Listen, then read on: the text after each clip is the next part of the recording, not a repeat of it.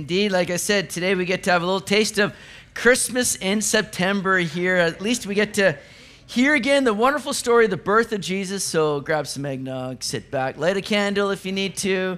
We're going to see it was anything but a silent night, but it was a holy night for sure. It says in verse 18, now the birth of Jesus Christ was as follows.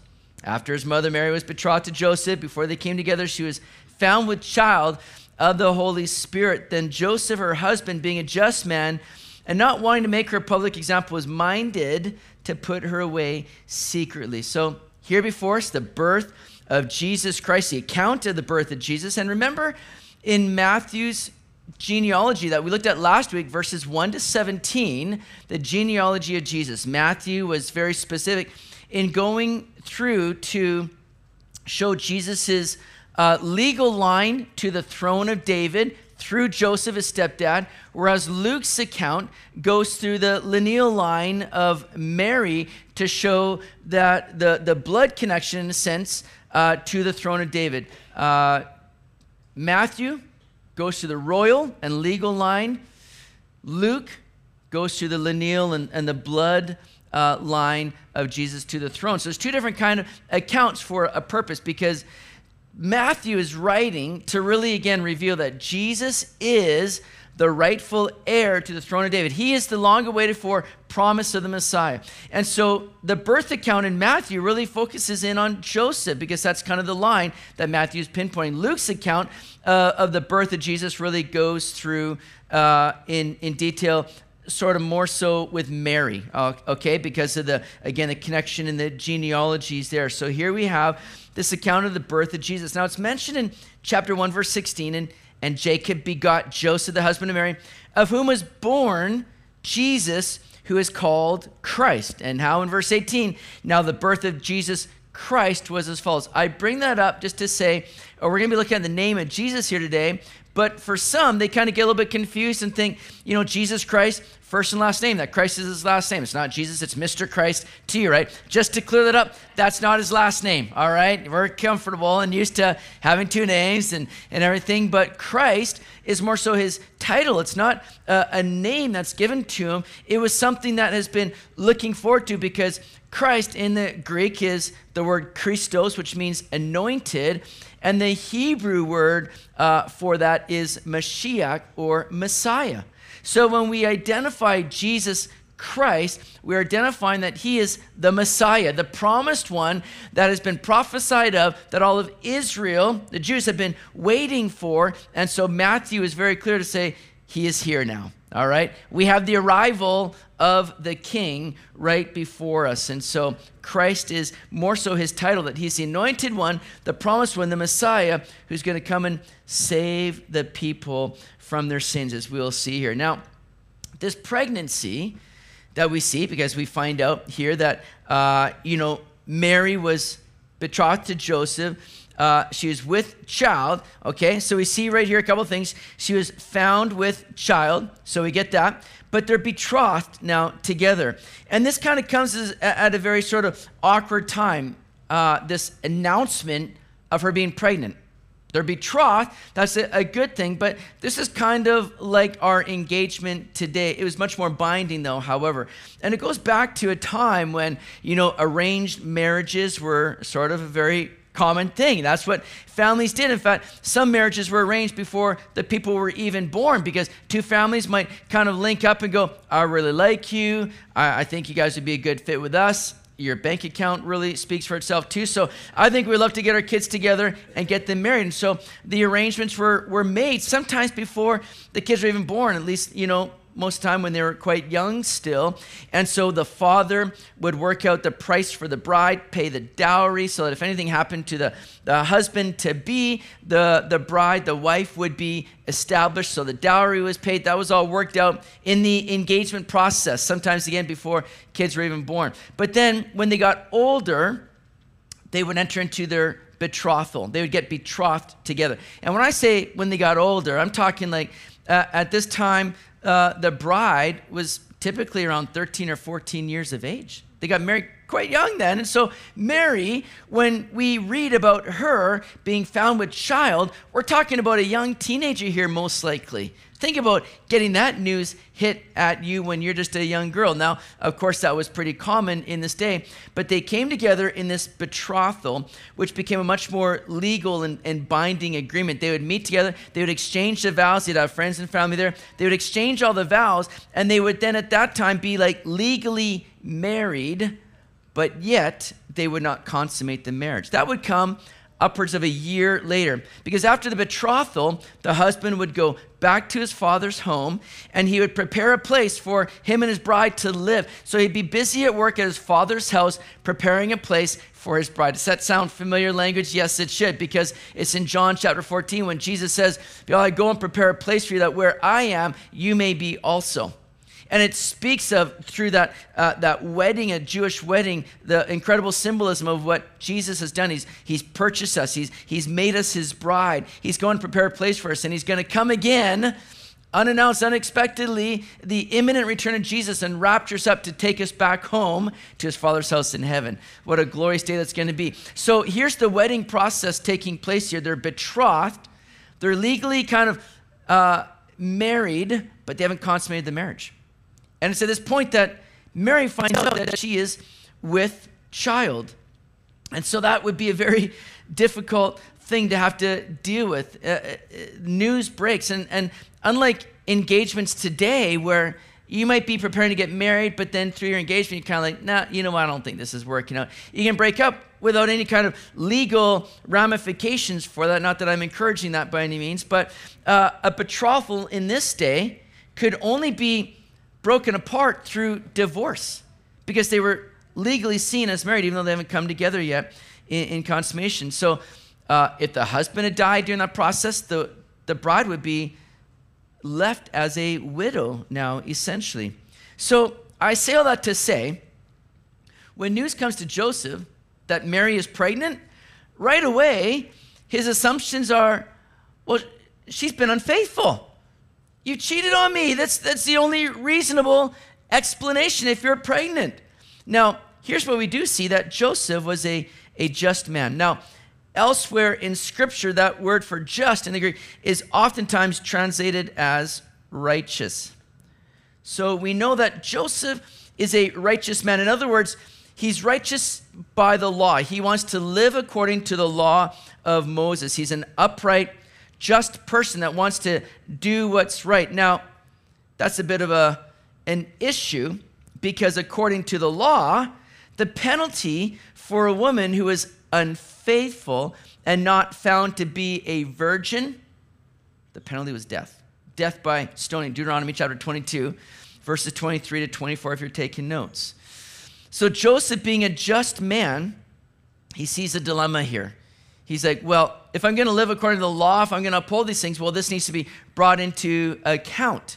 But being a just man, he wants to do the kind thing, the honorable thing, in kind of like protecting Mary. So that's why he's minded to put her away secretly. Now, you might look at that and go, oh, Joseph, how could you? What a cold-hearted man you are in seeking to do this. But Joseph's trying to do a protective thing for Mary, knowing that, you know, according to the law, they can't be together. She's broken that, and, you know, divorce is imminent. But if I bring that to a legal court now, to the judges, well, they're going to see her guilt, and they're going to bring her out to be stoned. And so Joseph's looking to protect this. Now, can you just imagine that conversation that Mary had to have with Joseph to begin with, to let him know about this? Think about how that is unfolding. Mary coming, Joseph, I got some news for you. You might want to sit down. I'm pregnant. Now, typically that's like, I'm pregnant, whoa. But for Mary and Joseph, it's like, I'm pregnant. But Mary's got to explain, listen, Joseph, it's not what you think. Don't jump to conclusions here. It's not what you think. I'm still a virgin. This is the Holy Spirit's baby. And Joseph's like, what? Come again. I mean, who's going to buy that story, right? That just seems absurd. And to the Jew, there hasn't been at this point the kind of concept of the fullness of the Trinity with the Holy Spirit. So he hears Holy Spirit. He's like thinking, I mean, that would be like the equivalent of saying, I've been impregnated by an alien today. Like, it would be just a crazy thinking. And for Joseph, he's sitting here scratching his head. And all he can, I'm sure, assume is that you cheated on me. It reminds me of the story of a husband and wife who had two beautiful daughters. Wife was found pregnant again, and this time they're expecting a son, and the husband was super excited. Well, the time came, the wife was in the hospital delivering their son, and the husband goes to see his newborn son, and he looks at this child, and he's like, this is like the most ugliest baby I've ever seen. And his only conclusion is like, this can't be my baby. Look at the two beautiful daughters we've got. This cannot be my baby. Have you cheated on me? And the wife said, not this time. That's not, So just think about that. The feeling that Joseph has got right now, dealing with all of this news here, and which, he's probably heartbroken. He's probably thinking, you've been unfaithful to me. I know it's not my child. You've been unfaithful. How can this be? And then just think about the difficulty now both of them are having to walk through. Because everybody's looking at the situation as though it's a scandalous situation. At least it appears that way, right? And Mary would have been one that's having to be out in public with, perhaps as people begin to see the growth of the baby bump, people looking at her in scorn. You haven't officialized your marriage yet. You haven't had your wedding ceremony, your wedding night. Like, you're in the betrothal stage. This shouldn't be happening. The scorns, the sneers, the looks of disgrace by people. People, I'm sure, thinking, Mary, you're just a tramp here. That's what Mary's having to walk through and have to deal with in the eye of public opinion. People especially under their breath saying, still a virgin? Yeah, right. Nice try. I got a bridge I'd like to sell you too with that kind of logic. Though Mary was highly favored, she's had to go through some difficulty and hardship because this is no easy calling, living in the shadow of this kind of public shame and disgrace. But think about this. Though this may have been the experience externally, God was bringing about something so incredible and wonderful. Mary was going to have the privilege of birthing and raising the very Son of God. Think about that. See, sometimes the Lord allows us to go through persecution, pain, and difficulty because he's birthing something far greater out of it and through it. And he's allowing us to go through a season perhaps of hardship because he knows this is going to produce something so wonderful that you're going to look back on and go, you know what? That process, as hard as it was far worth it for what you've done out of it, Lord. And here's Mary, a testament of that, because she's going to give birth to the Son of God and see this child raised up in her home. 9 months of people laughing, sneering, judging would far be worth it for what she would get to experience through it.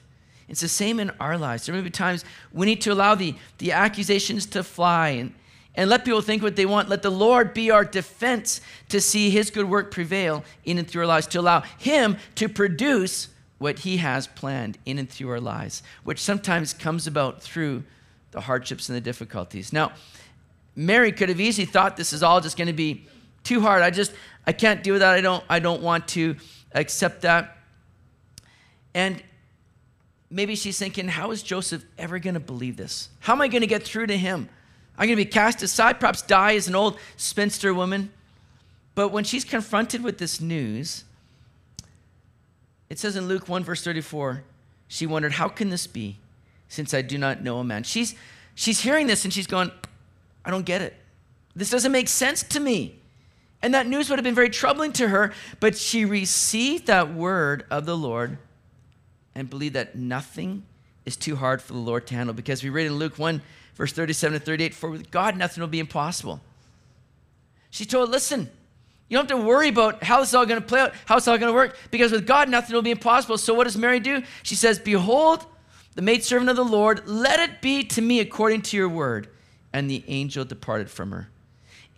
Mary came to a point where she says, Lord, basically, you have your way with me, because I recognize, as is said to me, nothing is impossible for the Lord to work out and to bring about and to produce something far greater out of the process. And see, with that kind of response, I just get the idea that Mary was a willing vessel, willing to go down this path and to take whatever God was going to do, and that it would be just completely fine with her. See, when you recognize that with God, nothing will be impossible, then you don't have to fear or fret the what ifs. We allow those things to get in our way a lot, don't we? Where we start thinking, well, what about this? How's this going to work? How's that going to play out? Lord, what if this happens to me? And we get so concerned about all these things rather than walking by faith and saying, you know what? With God, nothing is impossible. See, when you realize that we serve the God of the impossible, then what do we possibly have to worry about? Does your situation need more help than the parting of the Red Sea? Does your trial require a greater miracle than bringing down the walls of Jericho? If God can raise the dead, then surely he can help you in your various need. Do you believe that today? We serve the God of the impossible. That's the kind of faith here that Joseph and Mary moved forward in, and they got to be a part of one of the most wonderful, glorious works of God in seeing this child come into the world. Now, like I said, Mary may have been wondering how Joseph is going to respond. How's he possibly going to accept this? But notice something here. The Lord is working in Joseph's heart. Mary doesn't have to worry about that. Mary doesn't have to come up with some kind of scheme or plan to try to convince Joseph. God's already at work in his heart. Notice what we read in verse 20. It says, but while he thought about these things, behold, an angel of the Lord appeared to him in a dream. Now, let me stop right there. Now, this is good because we saw earlier that Joseph was mindful, all right, to put her away secretly. So he's kind of thinking about what should be done here. How do we deal with this? But now, as Joseph is just kind of thinking these things through, while he thought about these things, that's always a good thing to do, isn't it? To just stop and just process these things. And to give time for the Lord to work, to speak, and to lead you. Because too often when we come upon a predicament, a situation, we go right into problem-solving mode. We're like, I got to fix this. I got to deal with this. I can't live with this the way it is right now. I got to change things. I got to make things happen. And we get right into kind of trying to problem solve and deal with it rather than saying, you know what? Let me stop and just give this to the Lord. Let me just allow him to speak into my life and allow him to lead his way. Because too often when we get into problem-solving mode, all we end up doing is just digging that hole a little bit deeper and going far away from what God was trying to do all along. Instead of just giving way to let the Lord lead. And so as Joseph is thinking about these things, good thing to do, just stop and just wait on the Lord. Give it to the Lord. It's at this time that the Lord begins to speak to him. Mary doesn't have to try to scheme or plan or figure out how to convince Joseph. The Lord's already taken care of that for Mary as she just walks by faith, receives what God has for her, and allows the Lord to lead. I love that. So let me continue on here in verse 20. But while he thought about these things, behold, an angel of the Lord appeared to him in a dream, saying, Joseph, son of David, do not be afraid to take to you Mary your wife, for that which is conceived in her is of the Holy Spirit. And she will bring forth a son, and you shall call his name Jesus, for he will save his people from their sins. So now, we see it's an angel of the Lord that appears to Joseph. All through the Old Testament, we see many passages where the angel of the Lord shows up. And the angel of the Lord is none other than the pre-incarnate appearance of Jesus Christ. But here it's not the angel of the Lord, it's an angel of the Lord, because Jesus is coming onto the scene in bodily form. He's here with us now. And so it's no longer the angel of the Lord, it's an angel of the Lord speaking into this situation. The appearance of the angel of the Lord now will cease because Jesus is now here. And I love that. So this angel confirms everything to Joseph that it is indeed a child that's conceived of the Holy Spirit. And this angel confirms that Joseph is, again, he's the son of David, as you see here again. Very important is what Matthew is trying to reveal and show, that Jesus, through adoption by Joseph's stepdad, is going to be a rightful heir to the royal throne of David. And Joseph, thankfully, doesn't have to go through long lists of baby names. He doesn't have to get in any kind of arguments with his wife about like what name they're going to choose, right? Like, not going, Mary, there's no way we're naming him after your great uncle as much as you loved him. No way. We're not going with that, crazy name. So no squabbles. The name's already picked out. And you shall call his name Jesus. I love that. The name's given to him. And it's through the name that we really begin to see again that mission of Jesus, that he's going to save his people from their sins. Catch that there. His name comes with a mission. Here at the annunciation of Jesus' birth, as M. Green says in his commentary, we're brought face to face with the central theme of the gospel. God, who has been at work on his people since the times of Abraham, has come among them in person. And he's come for the specific purpose of rescuing them from the mess that they've gotten themselves into. Christianity is not good advice about morals. It's good news about God and what he has done for us in ultimately saving us. So this name Jesus has some great significance to it. It's the Greek form of the Hebrew word Yeshua or Joshua. That's all this is, Jesus now. It was a common name. There's a common name in this day, but Jesus is the Greek form of the Hebrew name Yeshua or Joshua, and it simply means Jehovah is salvation. That's what it means. Jehovah is salvation. See, we recognize that in Jesus, he's our hope. He's the one who saves us. We cannot do it ourselves. Now, the first time that we see that name Joshua in Scripture is with Moses, right? And Joshua is his assistant, the successor now in leading the nation of Israel. Now, Moses is the guy that oftentimes gets, really promoted, elevated in Jewish thought. He's the guy that gets all the props because he's the guy that the law was given to. And to the Jew, that's kind of everything, right? It's the law of Moses. So look at Moses as kind of everything, but what we fail to see is that Moses could not bring them into the promised land. Now, there were many reasons for that, but in the picture here, Moses represents the law, and the picture for us is so important because the law can only bring you so far. There are many people that are living their lives based upon doing, trying to perform. If I live up to the law, then I'll be right with God. If I can do these things, then surely I'll be saved. I'll be accepted by, how could God turn me away when I'm living such a righteous life? Joseph was doing just that. He was a just man. He was just and righteous according to the law, but yet the law was not able to bring him into the promised land. The promised land is not a picture of heaven, eternity. There's still battles going on in the promised land. In fact, we're beginning a study this Wednesday in the book of Joshua, so we're going to be talking about these things. But the promised land is really a picture of the abundant life in and through Jesus, the spirit-filled life. That's what the promised land is a picture of. And Moses could only bring them so far, just as the law can only take us so far. But the law cannot lead us into the abundant life of Jesus. It takes Jesus to lead us in. It takes Jesus to save us. It takes Jesus to bring about that new birth in us and supply us with the gift of his Spirit that makes us new to allow us to enjoy the abundant life. And so many people are living according to works and trying their best to be right with God and failing to see it's Jesus who saves.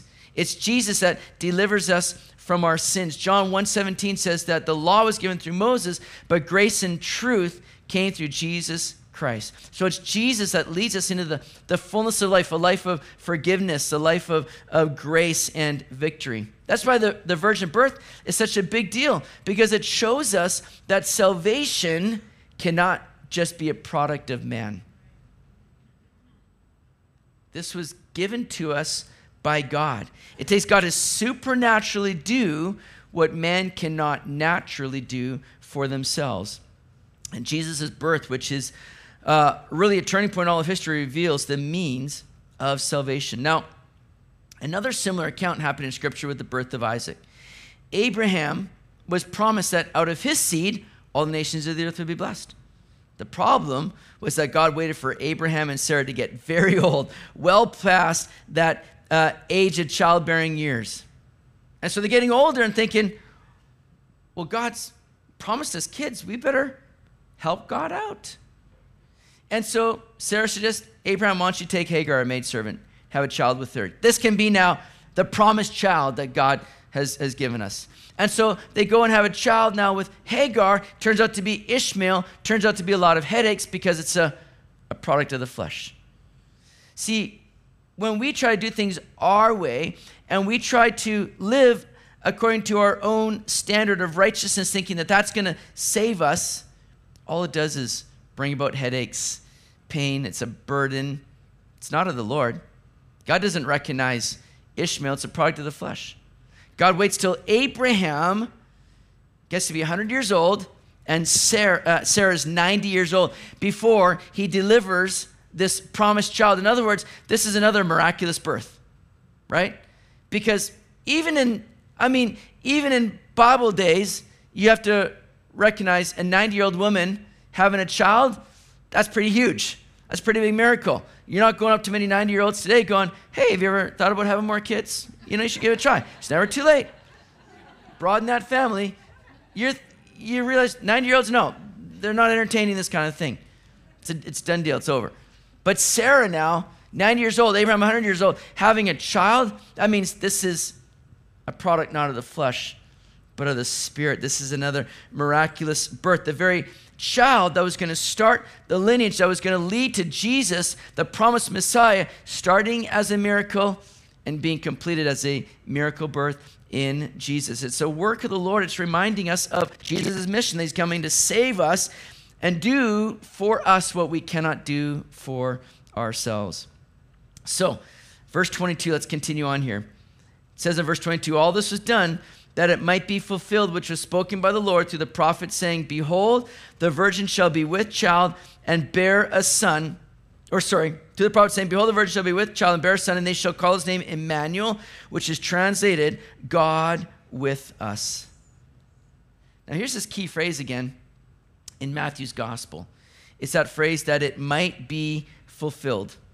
That it might be fulfilled. Matthew repeats this over and over to show clearly that Jesus fulfills all that the Old Testament scriptures prophesied regarding the Messiah. Now there's over 300 prophecies of Jesus in the Bible. The majority of them have been fulfilled at the time of his annunciation, or his ascension, I should say, the time of his ascension. Now, Professor Peter Stoner, who authored Science Speaks, stated that the probability of just one person fulfilling 8 of those prophecies, the odds were 1 in 10 to the 17th power. That's 1 in 10 with 17 zeros after. That's a pretty large number. I can't even say what number that is. It's too big for me. But the odds of one person fulfilling just 8 of those 300 prophecies by one person is 1 in 10 to the 17th power. That's huge.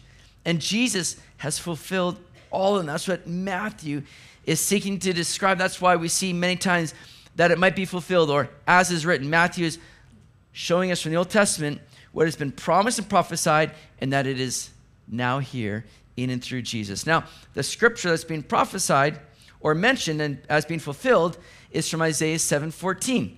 And it was a prophecy made during the reign of King Ahaz, one of Judah's worst kings. It was a very dark period in Israel's history, but it's at that time that one of the most wonderful prophecies would be given, and it would all point to the hope of all nations, the promised one, the Messiah, Jesus Christ.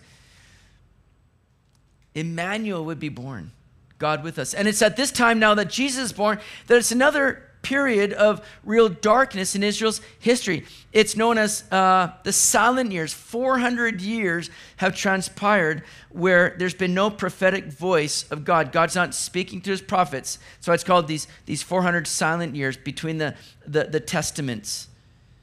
It's a difficult time in Israel's history. Rome has come into power, and they're wielding their power heavy-handedly. They're making things difficult for the Jews. But it's at this time, in the midst of difficulty and darkness, that the light shines through, that Emmanuel has come.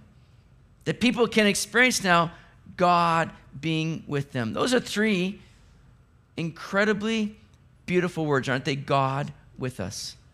God's love is special as well, but here's the thing. God can love us from a distance. God can choose to say, listen, I'm going to show my love. I'm going to bring forgiveness of sins, but I'm going to stay as far away from you as I can because you guys are just messed up, man. I don't want much to do with it. You just always are causing problems. He could love us from a distance, but when we hear Emmanuel, God with us, it's that God chose to come among us and to be with us and to reveal his love and his grace. He came to not just show us the way, but to be the way. The incarnation is so amazing because God was willing to come to us and make himself like us. Again, the virgin birth is of utmost importance because it's through the virgin birth that we can understand Jesus came in complete divinity.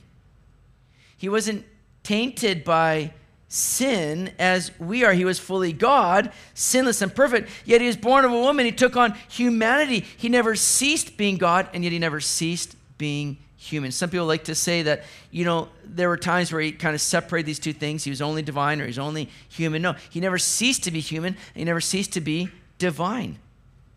It's a great marvel and mystery that he added humanity to his deity. Being fully God, he could go and walk on water, feed 5,000. He could calm the storms. He could raise the dead.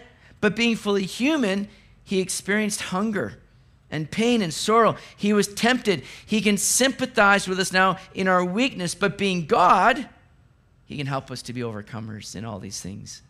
He is God with us, our help and fortress. What a beautiful, wonderful reality and promise for us today that Emmanuel has come. His name is Jesus, and he's God with us.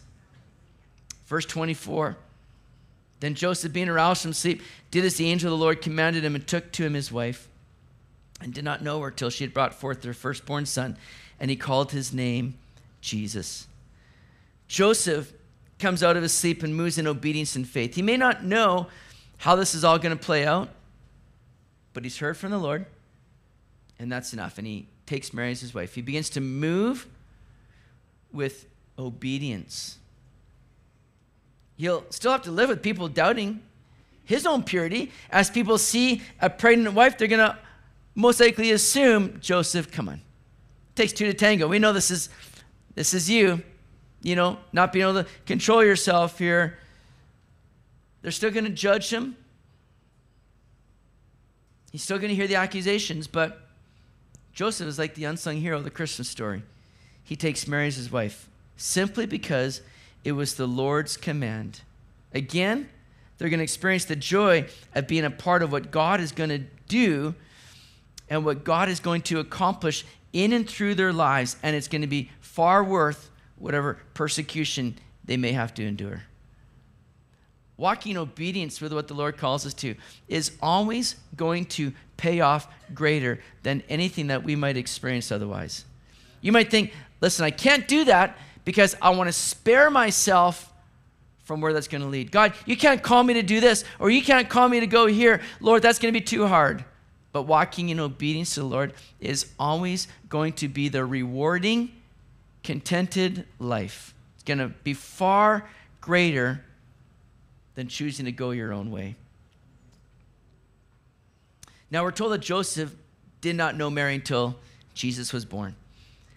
That he did not know her, that's a Hebrew euphemism for sexual intimacy. In other words, Joseph had to go through a few cold showers in his day, but the day did come when Mary and he were no longer virgins, where they consummated their relationship.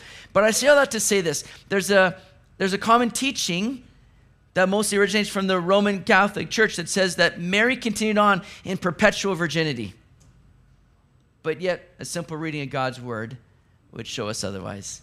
Because here we see in Matthew's gospel that Mary and Joseph did eventually know each other after Jesus was born, that they consummated the relationship. We know in Matthew's gospel, chapter 13, verse 55 to 56, that it tells us that Jesus had 4 stepbrothers and stepsisters as well. And this all shoots down this false Roman Catholic doctrine. Now, you might ask, why Mary? How come she's the one selected for this? Was she special? Was she of somebody that's very important? Did she earn this kind of a thing? Now, again, within the Roman Catholic Church, Mary's venerated to a position of, by many, as co-redemptress. They pray through Mary. They see Mary as, just more than just a human vessel here. But why was Mary chosen? We don't know much about her character, who she was. We just know that she was given great grace to carry the Son of God. It's not that she was deserving more than others.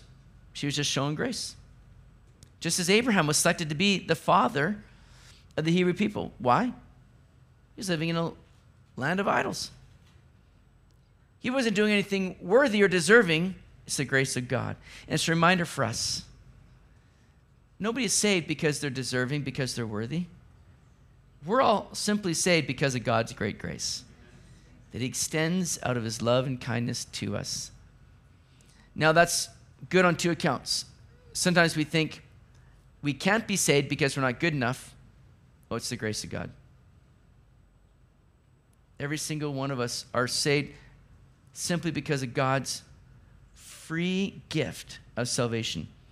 But sometimes we think again, oh, we're saved because of who we are, that I'm really special, and that God just couldn't help but pick me for salvation because I was so wonderful.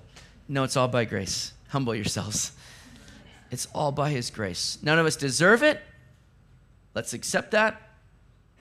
But let's receive the great grace of God as Mary was selected, as Abraham was selected for a special role and significance, not because of who they were, because they were special, but this is simply speaking of the great grace of God. I'm going to invite the worship team to come up, and we're going to close with a song here this morning. But I want to ask you that are here and those that are listening online, have you relied solely on Jesus as your salvation? Have you opened your heart to him and seen that you can do nothing to better yourself before God? Nobody makes it to heaven because they're a good person. Nobody makes it to heaven because they're righteous in themselves. The Bible says that all have sinned and fallen short of the glory of God. None of us make it on our own. That's why Jesus needed to come.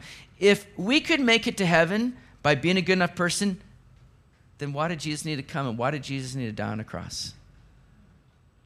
But yet he came and died to pay the penalty for your sin, which was death. He died on a cross and he rose again so that you could be forgiven and given that free gift of eternal life. Have you received that today? Have you put your trust solely in what Jesus has done for you and nothing else? He's done it all.